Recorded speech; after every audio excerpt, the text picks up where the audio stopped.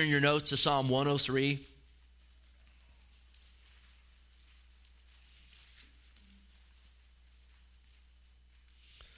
And praise God, we were in Romans for about a year, and it was an awesome Bible study. And we're kind of bookending, and this I know we plan our ways, God directs our steps. I had looked at my notes, and I thought, okay, I left off at Psalm 102 before we started into Romans, and so I'm like, Psalm 103 must be next. And I'm like, man, this is such an awesome psalm, and I started thinking, man, it's almost like I got an outline in my mind already, and so forth. And so I studied all week and worked all week on it. Was so excited. And then on Friday they were doing the bulletin and everything. The gals there in the office. And my wife says to me, do you know you taught on this a year ago? You did part 1 and part 2, Psalm 103. And I'm like, well, we're doing it again this morning. So if there's a psalm worthy of being taught twice in a year, it's Psalm 103. So anyhow, maybe I shouldn't have said that to you. Now you're like, oh, we've already heard this. I'm going home. And what I want to do is just dive right into it. I'm not going to read through the whole psalm at once. We're going to set it up, and then we're going to go. The first few verses we'll be setting it up, and then we're just going to make our way down through it. And again, I think you're going to be awesomely blessed this morning. So notice how it starts. We get that title there, A Psalm of David. And when we go through these psalms, when we know who the author is, a lot of time we'll talk a little bit about them because it helps give understanding and context and so forth for where we are. So a Psalm of David. And absolutely, we know David is a man, just like all of us, whose heart God saw. And if you go back there to 1 Samuel, after King Saul had failed in being king because, again, he was walking in rebellion. He was wanting to do things his way versus God's way. And God wanted a king who would do things his way. We know that the time had come for him to pass on while still being king, but another king would be anointed. And we know that Jesse, David's father, was sent by Samuel the prophet to his house to anoint one of his sons to be the next king of Israel. And remember the account there. Jesse is there. Samuel shows up, and it seems that all of Jesse's sons are there. And several of them are very impressive in their appearance and their demeanor and so forth. And you know what? Samuel's there thinking especially about one of the older brothers. Surely this has to be the next king. And yet he goes through all of them. And the Lord says, not him, not him, not him, not him. And then finally, you know, after all the sons there are seen as not the next king, as Samuel's hearing from the Holy Spirit, he says to Jesse, you got any other sons? You know, what's going on here? Well, I got one more, and he's younger, and he's out in the field.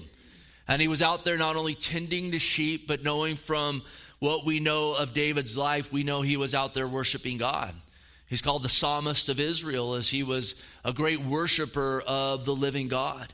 So, you know, they called David in, and you know, they're probably standing there. It's a little awkward maybe now at this point because he came to anoint one of his sons and none of them are anointed and they're just kind of standing around, you know, kind of injecting that and so forth. But David shows up and Samuel looks upon him, and again, he's not as impressive as the other brothers and so forth.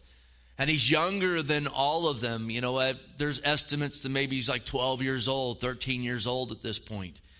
And it's interesting there in 1 Samuel, and this is setting us up for this morning, 1 Samuel 16:7, the Lord said to Samuel, do not look at his appearance or his physical stature, because I have refused him. Speaking of the older brother, the Lord does not see as man sees. The Lord looks at man looks at the outward appearance, but the Lord looks at the heart.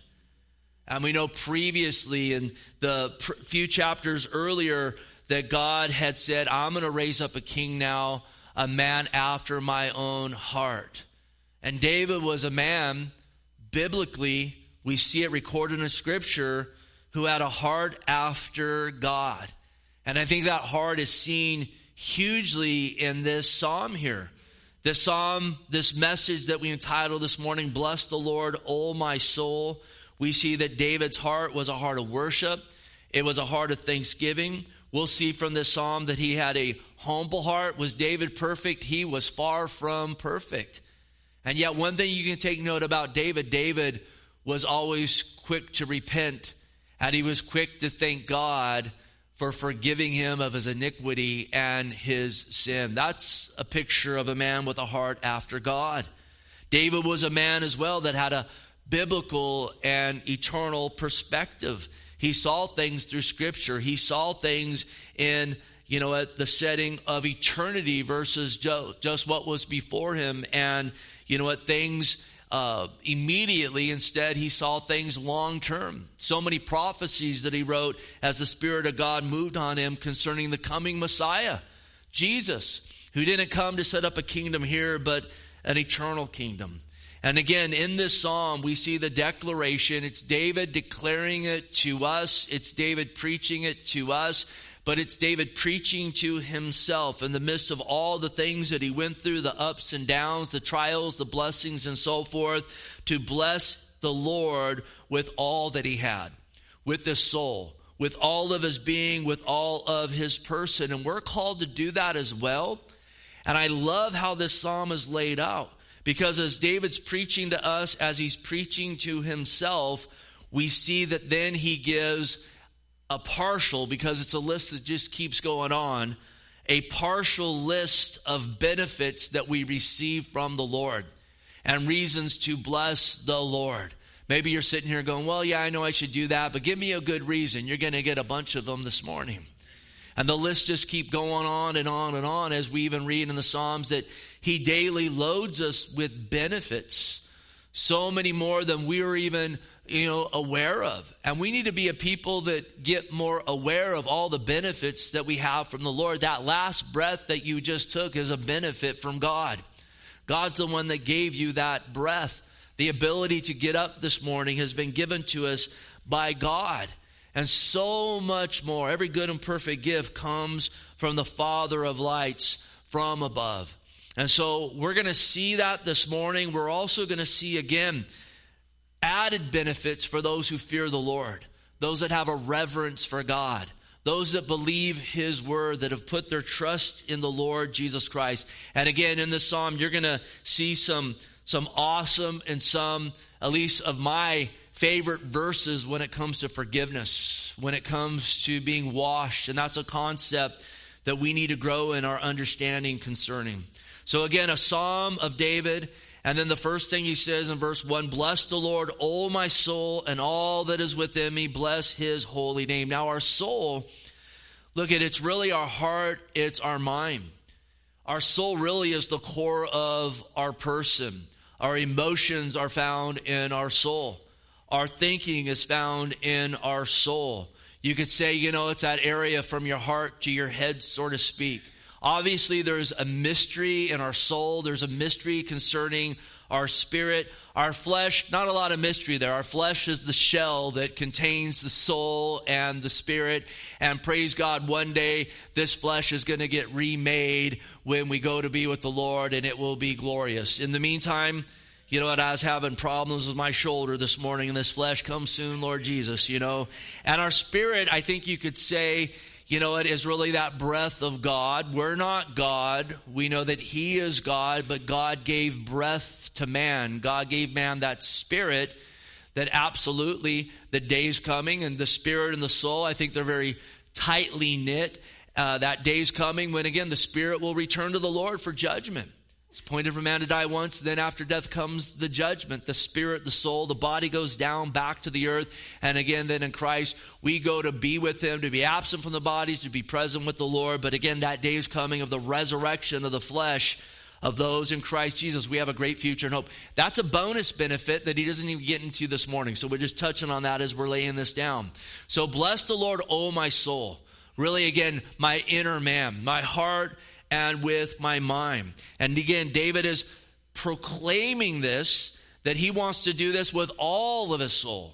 Not with part of my soul, not with part of my mind, not with part of my heart, not I'm just going to give God 90% of my heart and I'm going to keep that 10% off in the distance, this little closet there in my heart where I have kind of all of these things that I don't want anyone to know about and I want to try to hide them from God. We can't do that. We can't hide anything from God. And again, David is just bringing that proclamation, preaching to himself, preaching to us, worship God. He's saying, David, pursue God. David, honor God in everything.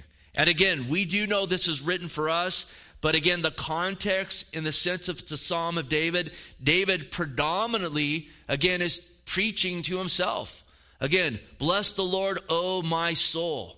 Now again, we know we're being taught, we're being called to do this as well. But again, the first context, he's preaching to himself. And here's the thing in this, and we talk about this often, you're going to preach to yourself more than anybody else in the course of your life. And let me ask you this morning, what are you preaching to your soul? Are you preaching the path of life, words of life, or are you preaching the path of death and words of death? We see both of them in the scripture. I think of a man that Jesus talked about in Luke 12.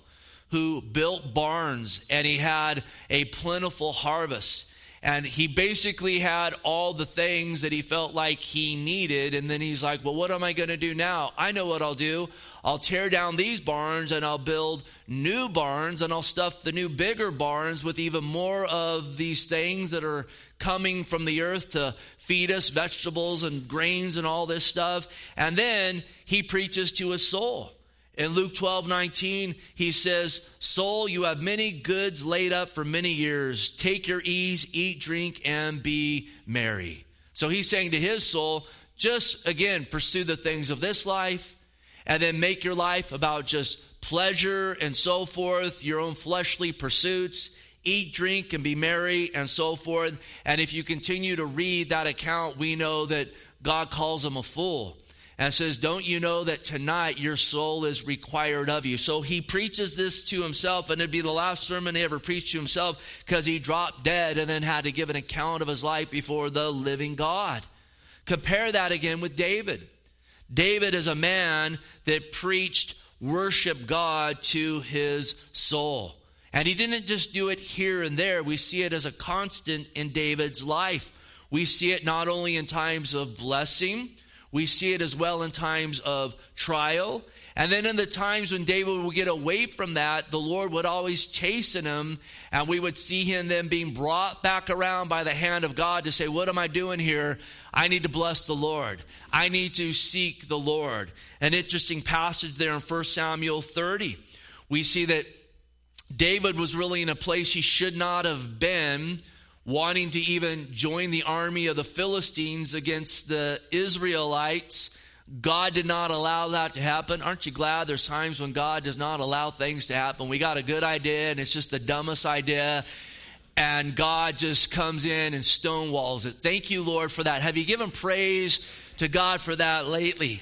But again, they come back with the men and they find out the women and the children have been taken captive by an enemy of Israel. And David's mighty men who loved him started speaking of stoning him and killing him. And you know what David did? David said, I better bless the Lord. I need to get back to the Lord. And in the midst of it, it says there in 1 Samuel 36, David strengthened himself in the Lord his God. And so I throw that out there this morning because I would have to think that as we come in here, there's a pretty good possibility that we're not all exactly in the same place. You might be in a place where you haven't been really seeking the Lord as you should. Maybe you're in a place where you're in a season of correction. And then you even hear a message like this and you're like, man, I want to do that, but I'm so far over here. It doesn't matter where you at. If you know, in a sense, you're far from the Lord, or maybe you're like, yeah, this is already resonating. Bless the Lord. I woke up this morning blessing the Lord. Here's the thing. The call is to all of us right now. Bless the Lord, all my soul and all that's within me. And it's really a daily thing. And beautifully, again, we can get a million steps away from the Lord, but it's just one step back.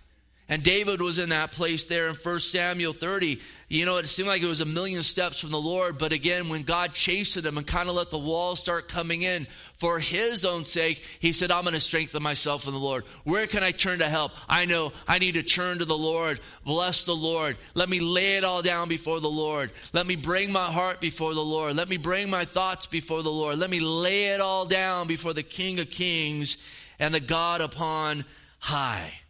Notice verse 2. He says it again. And sometimes you got to preach the same sermon to your heart over and over and over and over again, and that's okay. Bless the Lord, O my soul. And then he says, forget not his benefits. Hopefully, again, in this, we're in agreement with David. We want to bless the Lord with all of our soul. Can we say amen to that this morning? All that's within us. But again, it is a battle, because as the soul wants to bless the Lord, we know oftentimes the flesh wants to do its own thing and says, oh, you know what? Yeah, you know, God's good, but we don't need to pursue him. You know what? Just pursue the things you want to pursue. And we even see that sin nature in us that battles with that new nature, that inner man that we have with the Lord Jesus Christ. Has anyone noticed that there's a battle that goes on where, you know what, I need to worship the Lord, and yet there's a pull to say, you know what, no, let's just put that on the back burner and so forth. Well, listen, this is a great aid, and this is very practical, a great help in stirring us to bless the Lord with all of our souls. Because he says it again, bless the Lord, O my soul, and then he says, forget not all his benefits. And so he's reminding himself, as no doubt the flesh is, well, you know, we don't got time to bless the Lord. We're really busy. We got all this stuff going on. We'll bless the Lord later down the road. You know, we'll get around to that. You know, we got time for prayer next week. We got time for worship next week. We got time for the business of God next week. Let's be about these things now. But listen, he puts out a great truth here, and forget not all his benefits. Because here's the thing, when the benefits that come from God get put before us, it puts things in its right perspective, and it's a great aid in abounding and blessing the Lord in knowing and thinking on and never forgetting all the benefits that we have in the Lord Jesus Christ. Listen, the more we set our minds on the Word, the more his Word dwells in us, the more that praise will come from us to God, and more that unction will be there to, again, want to bless God with all our souls. And remember what Jesus said, seek first the kingdom of God and his righteousness, and all these other things will be added unto you. Bless the Lord with all my soul should be number one in my life every single day and at every moment. There is nothing that is more important than blessing the Lord with all of my soul and whatever's before me. And we might have a long list of tasks and so forth. That's okay, but let's make sure in that we're blessing the Lord first. And like, well, I got time to bless the Lord. Then you're too busy over here.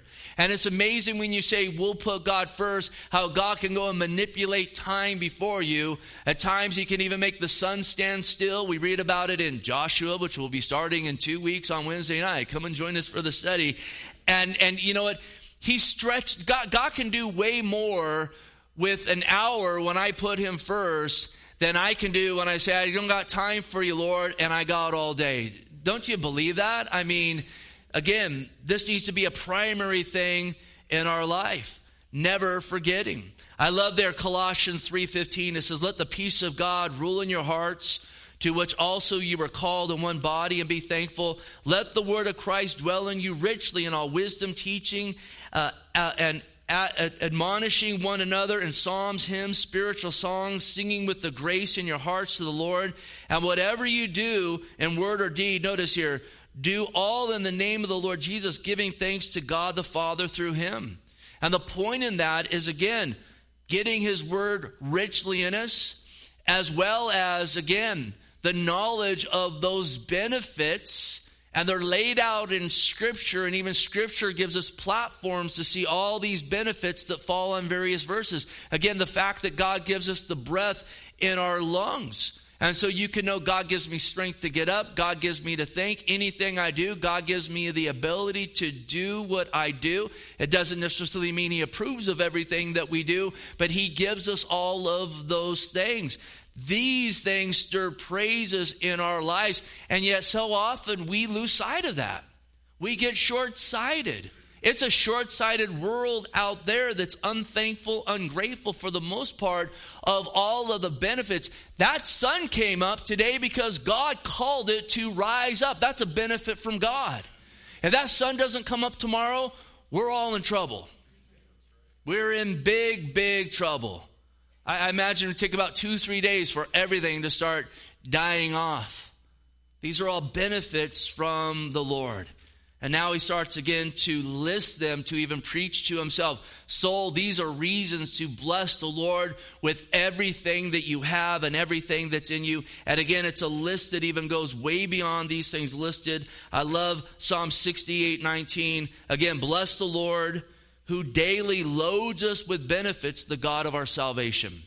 You're loaded down this morning. And even all the more, is Jesus your Lord? Can you say amen to that? You need to know that you are loaded down with benefits from God. Who doesn't love a benefit? I mean, benefits are glorious. That's benefit and blessing. It goes hand in hand.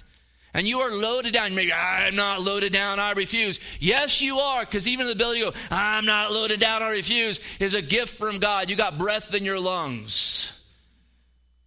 And even the ability to push back, God in His grace and goodness gave you that, even while He is trying to get hold of you to say, come to me. Being patient and long-suffering with us, even when we get stubborn and stupid and everything else. Notice verse 3, the benefits begin to lay out.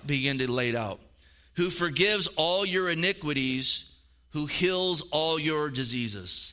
Look at iniquity, sin in the garden, sin in our lives. If it's not washed, if it's not forgiven, the result of it when one dies in his iniquity versus dying in salvation of Christ is eternal hell. Sin is destructive. Sin destroys lives. In the life of a believer, sin, when it goes unchecked, it quenches and it grieves the Holy Spirit of God. That's bad news, but here's the good news. Forgiveness is available for all of our sin and iniquity. All we got to do is ask. Ask and receive. 1 John 1:9, if we confess our sin, He's faithful and just to forgive us of our sin and to cleanse us, notice here, from all unrighteousness. Don't you rejoice in the Lord for that? Thank you, God. And it's not to make light of our sin. It's not to go, well, you know what, let's go for it. God will forgive us. It's not that. We should grieve over sin. And we should have a fear of God in regards to those things. But even if you have all the fear of God, you're still going to fall short at times. You know, Paul said, I do the very thing that I hate. And you know what, probably the prime of his apostleship and so forth. But praise God, what a benefit. Because if He didn't forgive all my iniquities, I am going to hell for eternity, and rightfully so. But He forgives, not just few of them, not just some of them, not just, well, we forgive this list, but not this list over here. He forgives them all. And really part of this psalm is really David even preaching to himself and us to receive that. When we look at that this morning, do you receive that or do you doubt it? See, our sin is a debt, and Jesus paid the debt. Jesus was the only one who could pay the debt. It took a sinless Savior, a sinless sacrifice to pay the debt of my sin. And when He went to the cross, He paid your debt. He paid my debt for all of our iniquity. So the debt's been paid. Let me ask you this. If, you know, you got a mortgage, or maybe you're like saying, one day I hope I get a mortgage. You know, that's my life ambition. I just want to get that mortgage. I want to own my own house. Well, you probably won't own it for 30 years, and then even from then, you still got to pay tax. I don't want to gloom and doom up here and whatnot. But listen, let's just say it's all paid off. That day comes, you pay it off. Do you keep paying the mortgage company? Or do you go, it's all paid off, thank you, Lord. About 4 years ago, God blessed us as a fellowship to pay off our mortgage. And we're able to do some projects like this because that's paid off now. You know, it's amazing when you can put $10,000 in the savings account every month versus sending it off, you know, in the mail or whatever. After it was paid off, you know what? We've never sent them another red cent. It's paid off. The debt's paid. God brought the provision. God brought provision through his people. But listen, God brought the provision through Jesus Christ. The debt has been paid. Isn't that a daily benefit in the Lord? You still have to pay your mortgage. And notice he heals all our diseases. Look, he's not just some doctor. He is the great physician. And the main disease spoken of here is the disease of sin, because really all disease is it's rooted in sin. Maybe not directly your sin, but you go back to the garden when Adam sinned, he ate of that tree, a curse came on the world, and we have a fallen world. And though positionally we're right with God, practically at times we're still subjected to the result of that curse there in the garden. But Jesus Christ, he absolutely paid the penalty of our sin. And there is a healing from the eternal effect of sin in our life, which again is the root of every disease that's out there. Notice Isaiah 53, 4-6 in context, because this is so oftentimes taken out of context. Speaking of Christ, this was given hundreds of years before he came. Surely he has borne our griefs and carried our sorrows, yet we esteemed him stricken, smitten by God and afflicted. But he was wounded for our transgressions, he was bruised for our iniquities. The chastisement of our peace was upon him, and by his stripes we are healed. The context is sin. He bore the wrath to us so that we can be healed of sin. And praise God, we have a day coming real soon when the effects of disease will never be in our flesh ever again. And in Christ, we have souls and spirits that are right before God through the work of Jesus Christ and the cross. Now listen, in the meantime, I think the healthy approach on this is that in Christ we're healed, we're being healed, and we're going to be healed. And as far as where we are right now with disease and so forth, we should always bring that before God. How oftentimes do we have not because we ask not, but we also can just rest knowing that God's timing is perfect? Look, by God's grace, we see a lot of people get touched by God and get healed. Some supernaturally, some it's through physicians and so forth. We don't counsel God on when or how. All I know is I know we need to ask, and I do know this, in Christ Jesus, we're healed, we're being healed, and we're going to be healed. And if even there's a prolonged time where he says, I'm going to allow this to be there, like that thorn in Paul's flesh, God's even using that for good. We're a blessed people. Verse 4, who redeems your life from destruction, who crowns you with loving kindness and tender mercies. To redeem, we've looked at this often, it means to be purchased out of slavery and never to be put on the auction block again. We have been redeemed out of destruction. And how? Notice Galatians 3:13, Christ has redeemed us from the curse of the law, having become a curse for us. We were purchased out by the shed blood of the Lord Jesus Christ from eternal destruction into eternal life in Christ, and even in our own lives here, from aimless conduct to the service of the Lord Jesus Christ. These are reasons to praise him. And he's crowned us with loving kindness and tender mercies. I love this. There in verse 13, which we'll get to, he talks about God being like a father who pities his sons, who pities his daughters. I look at tender mercy and loving kindness different than just mercy. When I think of mercy, at least through me as a vessel, I think of, you know what, oh, there's a bug there. Should I crush him? I feel merciful today. I'll pick him up and throw him outside. And some people, they just do that at every turn. God bless you in that. But compare that to the way you tend to your child. It's tender mercies at every single turn. Again, it's not just, well, you know what, we gave birth to you, now you're on your own. No, it's we are gonna focus so much of our life, God first, and then we are going to focus so much on you. We're going to tend to every need.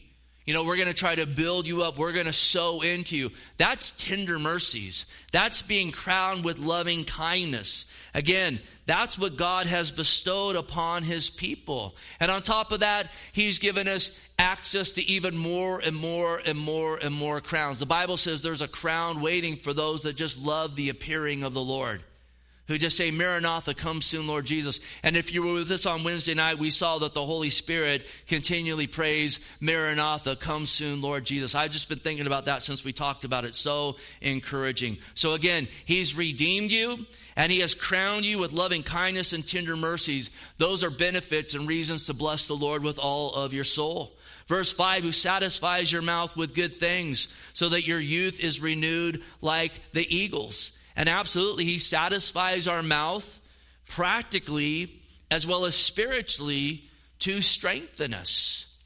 Look at the food that we eat, the water that we drink. It all belongs to God.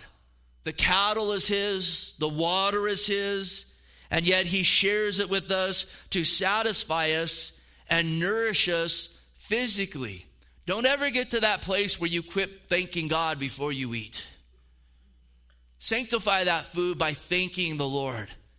Bless the Lord and thank him for that. Psalm 104:14.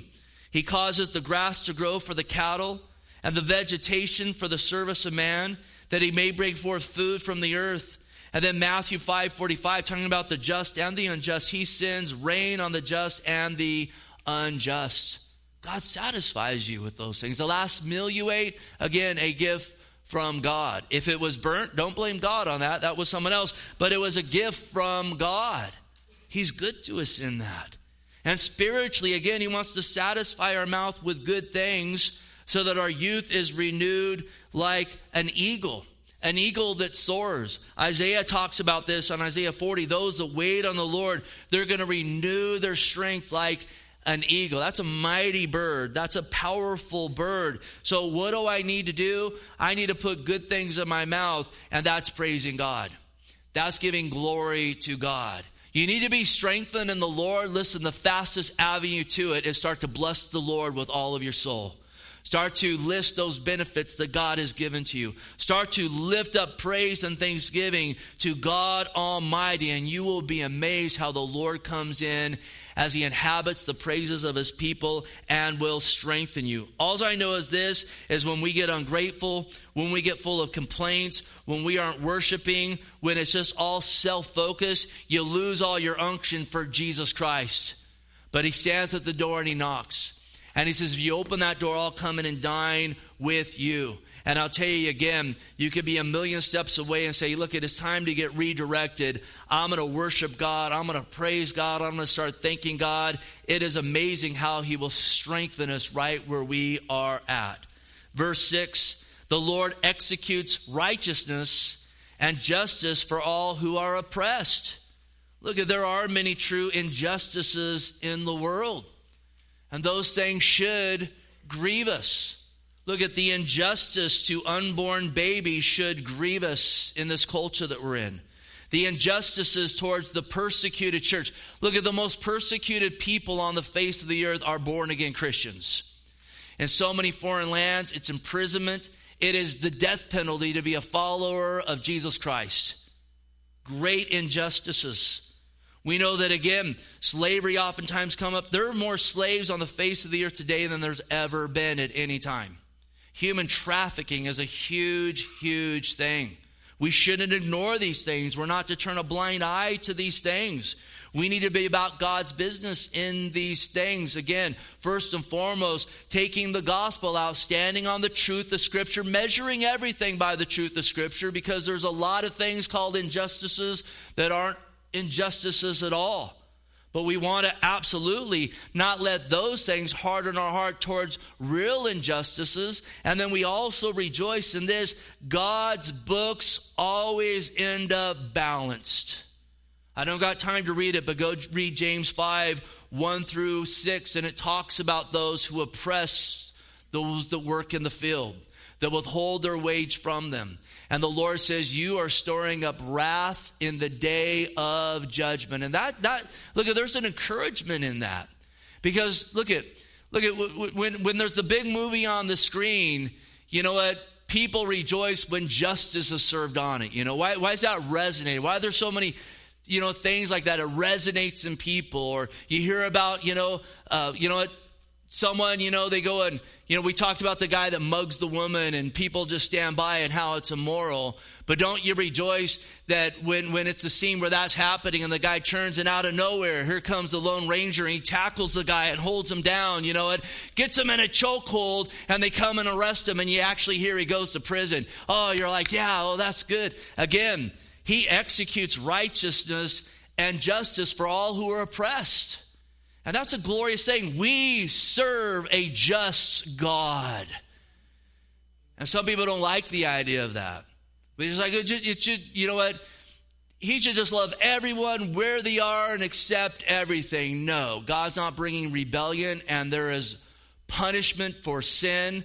But praise God, Jesus Christ has made the means of forgiveness of sins. But he is a just judge, and we should rejoice in that. And again, he is an advocate for those that are oppressed, and whether it's in this life or, listen, God, the fear of God should fall on those that are oppressing others, that if it's not in this life, that they face that justice in the next life, because at that point there is not any more time left to repent.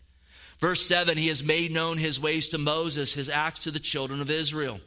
Look at, you see it throughout Moses' days in Israel's, these scenes over and over again, teaching them about Jesus. The Passover lamb, when they're brought out of Egypt through the shed blood of a lamb, teaching them about Jesus, who would be the Lamb of God, who would take away the sins of the world. And know this, when you read the Old Testament, when you read about Moses, when you read about Israel, Joshua, which we'll be in a couple Wednesday nights, look at, you need to rejoice in that. Because God worked through Israel to bring forth the Messiah, the Savior of your soul. Reasons to give him praise. Verse 8, the Lord is merciful and gracious, slow to anger and abounding in mercy. Is that not good news? So good. It's so evident that he's these things. He's so, again, long-suffering, merciful, gracious, slow to anger, abounding in mercy. Look at, I don't know about you, but all I have to do is step back and look at my life and see that's the case. Maybe you're not in my position. You're like, well, you know what? He doesn't need as much patience with me. He needs a lot of it with me. And he's been so good to me over the years. And look at, bless the Lord. Praise God. What if God had our temperament? Boy, we'd all be in trouble, would we not? And you even look around this world, we're in the days of Noah, we're in the days of Lot. I could give you paint a million pictures up here. All I got to do is start talking about Scooby-Doo. I mean, they're even ruining Scooby-Doo. You're like, what are you talking about? You can go Google that later on. Ruining Scooby-Doo, and yet God is gracious. I thought when they ruined Scooby-Doo, surely that would bring in, you know, the rapture and the tribulation. And yet God says, I'm going to be long-suffering a little bit more. Long-suffering a little bit more. I thought Scooby-Doo was about mystery solving, not like sexuality. Just got to ruin everything, don't you? I'm going to leave it there because otherwise I'll start ranting and that's not good. But look at one side note with this. If God's so merciful, gracious, slow to anger, and abounding mercy to us, who are we not to, you know what, share that towards others? How quick are we to blow up? How quick are we to demand justice for us when so often we're guilty of doing unjust things to others? We've been called to be swift to hear, slow to speak, slow to wrath. James 1:19 and 20, the wrath of man does not produce the righteousness of God. Verse 9, he will not always strive with us, nor will he keep his anger forever. Look at, eventually this is all going to get wrapped up. His wrath will rest on those who reject him forever, come to Christ to get freed from that. But his coming is going to bring in an eternal peace. And that is going to be a glorious day. I love Psalm 35. For his anger is but for a moment. His favor is for a life. Weeping may endure for a night, but joy comes in the morning. Oh, thank you, Lord. Bless the Lord, O my soul. Verse 10. He has not dealt with us according to our sins, nor punished us according to our iniquities. Again, we know the wages of sin is death. We know from Romans 3:23, we have all sinned and fallen short of God's glory. Romans 6:23, again, the wages of sin is death, eternal separation from God. When man ate of the tree in the garden, God has said, if you eat of it, you'll die. Man ate of it, and separation came between him and God. And God could have said, we're done with this right here. To hell with you and all of mankind that will come from you. And he would have been just in doing that. But he doesn't deal with us according to our sin and iniquity. Instead, he gave the promise of the Savior to come, and we know that the Savior came. And even since then, he has given us all in this room time and opportunity to call upon his name. Look, don't get it twisted. Don't fall into that place of going, why does bad thing happen to good people? Some people, that's just like, what's your life phrase? Why do bad things happen to good people? Oh, God. Look at why do good things happen to bad people? Because this is a room full of bad people. A room full of sinners. Oh, Steve, you're crushing my ego. No, I'm sharing truth with you so that you can give praise to God and soar like an eagle and can get washed of your sin and get born again and start dealing in reality versus this fantasy world over here where they run Scooby-Doo. So, 11 through 13. For as the heavens are high above the earth, so great is mercy towards those who, notice here, fear him. And here it is. As far as the east is from the west, so far has he removed our transgressions from us. And then notice, as a father pities his children, so the Lord pities those who fear him. All that we've looked at, and even, we read more he wants to show mercy.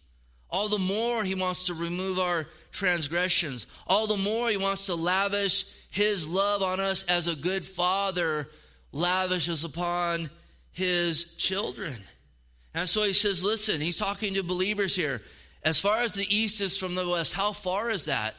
It just keeps going. It's just infinity apart. As far as the east is from the west, again, he's removed our transgressions, our sins, our iniquities. I love Isaiah 43:25. It says, I am he who blots out your transgressions for my sake, and I will not remember your sins. And then Micah 7:19, he will again have compassion on us. He will subdue our iniquities. You will cast all our sins into the depths of the sea. We're told over and over and over again. Again, for them in the Old Testament, it was looking forward to Christ coming, who would fulfill where their faith was, the Savior who would come. And we look back knowing Christ has come and that the Lord paid the penalty of our sins upon the cross. 2 Corinthians 5:21, speaking of the Father to the Son, he made him who knew no sin to be sin for us. See, again, it's not just the east is from the west and they're out there somewhere. No, that's a figure of speech to tell us they're not there because Jesus paid the debt. Again, if the debt's paid, if the mortgage is paid off, you quit sending in checks. You're like, I'm free. I'm free. The debt is no longer there. 1 Peter 2:24, speaking of Christ, himself bore our sin in his own body on the tree, that we, having died to sin, might live for righteousness, by whose stripes you were healed. Again, it goes back to sin. As far as the east is from the west. Now listen. If he's removed our sin as far as the east from the west, do you believe that? Can you say amen to that? Amen. Why don't we always fully rest in that? You hear people all the time, God's forgiven me, but I can't forgive myself. Would you ever go, look at, dude came along and paid off my mortgage, but I just can't get over it, so I'm still sending checks in.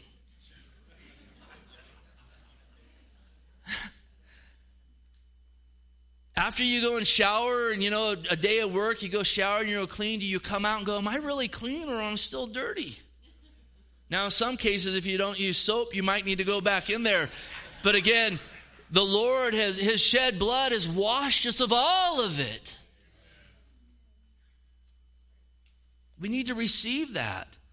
We need to receive it for ourselves. And then here's the big challenge. What's our mindset towards others? Do we extend that to others?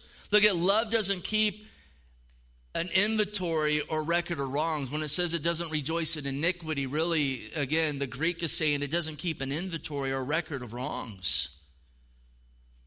When we truly repent and call upon Christ and our sins are forgiven, God's loved us. The record's not there.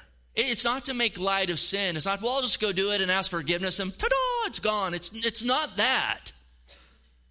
Yes, we should grieve over sin. We don't want to take grace and use it for lasciviousness, to live a lustful life. I just go satisfy my flesh and I'm just lusty. And God will forgive me. That's not the picture of someone who loves the Lord.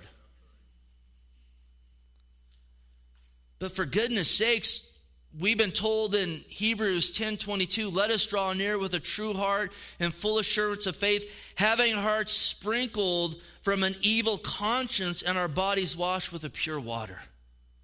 Look, that's a benefit. God has forgiven us. Let the shed blood of the Lord and the finished work of the cross wash your conscience to move forward in Him. One note on this note is we rejoice in verse 12, but in verse 11, verse 13, it's sandwiched with the fear of God. The fear of God. This is not a cheap verse. This is not, again, do as thou wilt. He'll separate as far as the east is from the west, then go right back to it. No, this speaks of those who fear the Lord. And listen, the fear of the Lord always starts with true repentance and faith in the Lord. Where you acknowledge, I'm a sinner and this sin's sending me to hell. And Jesus died for my sins and He rose from the grave.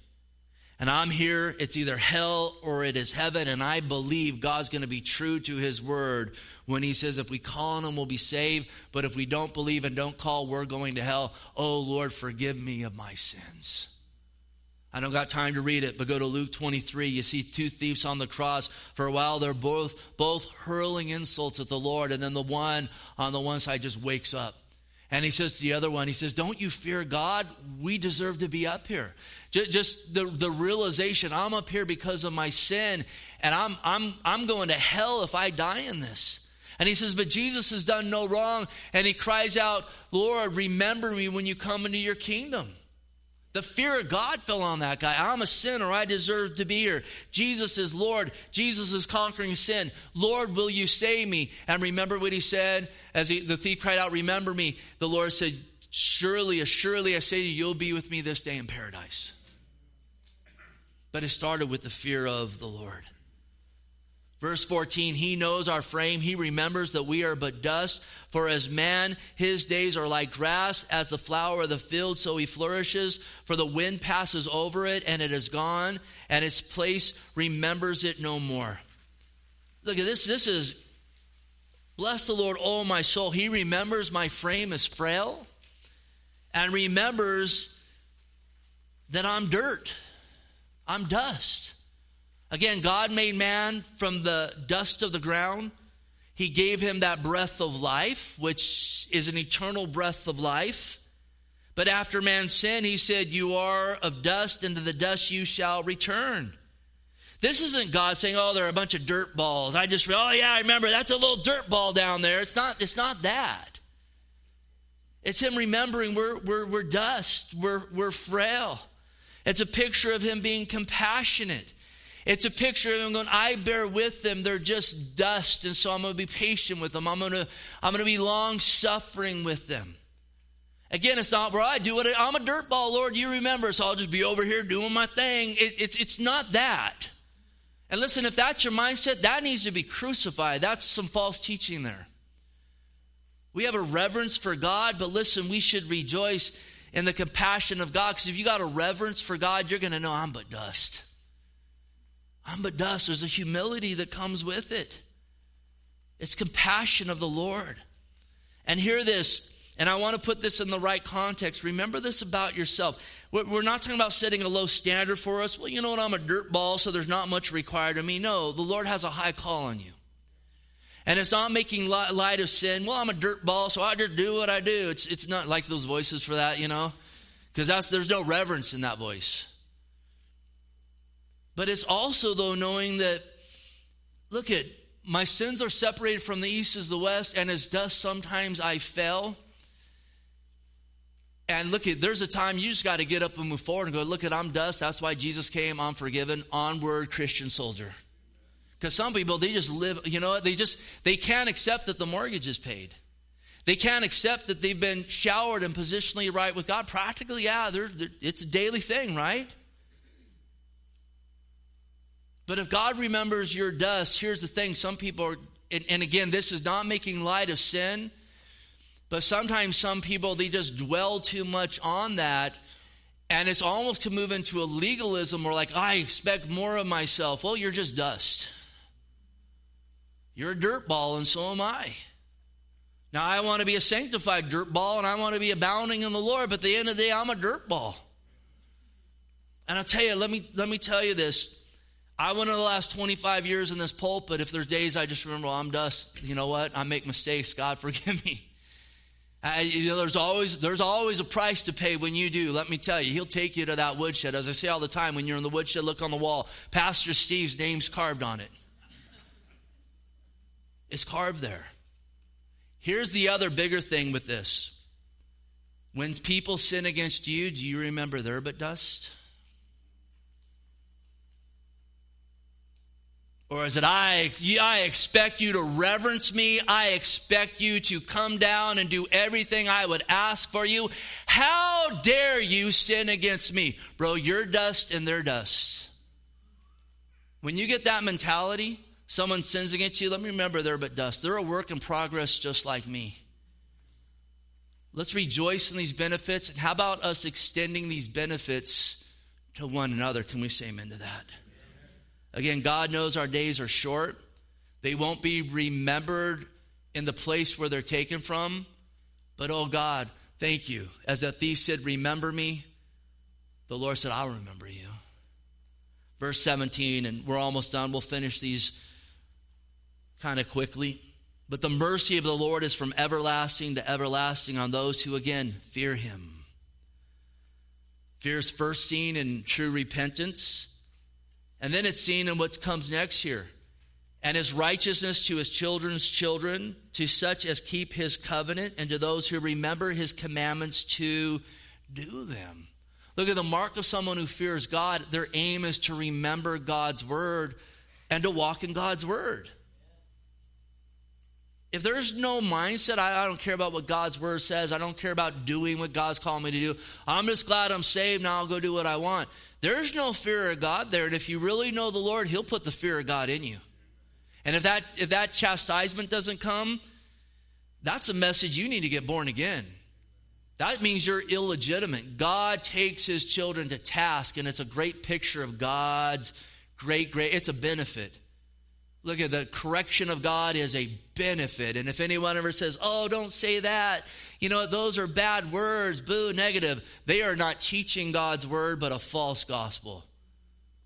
God's correction is good and glorious. Oh, Lord, give us a reverence for your scripture. Can we say amen to that?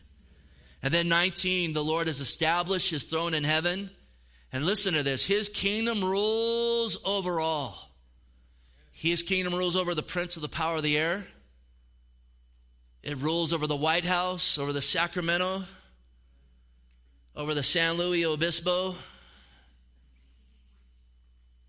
He rules over it all. You're like, then why does this stuff happen? Because, again, we talked about this recently in Romans. So oftentimes, those that rule reflect the people they rule over. Boy, if this nation would begin to really repent, you would see a change in those places overnight. But for the most part, they reflect the people they govern.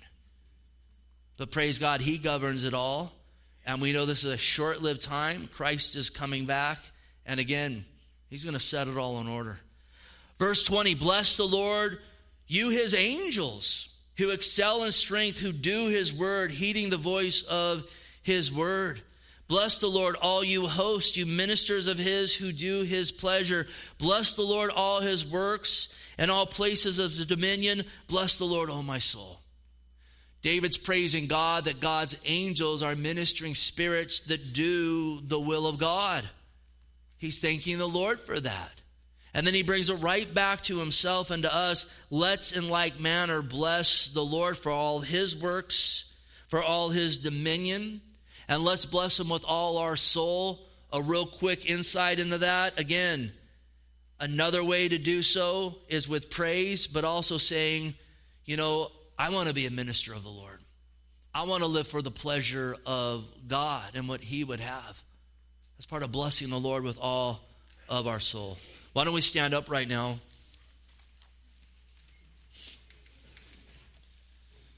And we're going to pray and close with worship. And I would hope we could just lift our voices and, again, bless the Lord. Heavenly Father, we thank you, we praise you, we give you great glory and honor. Oh, Lord, you are so good to us. Lord, let us get the right perspective in life and concerning you.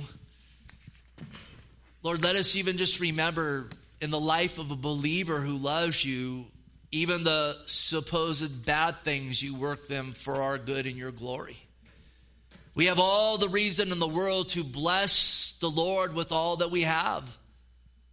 And Lord, I hope and pray, God, that's been stirred in us today. And as well as, God, just practical, God, instruction of how to get worshiping when we're not. And Lord, so many glorious truths. I just thank you that we're forgiven, God.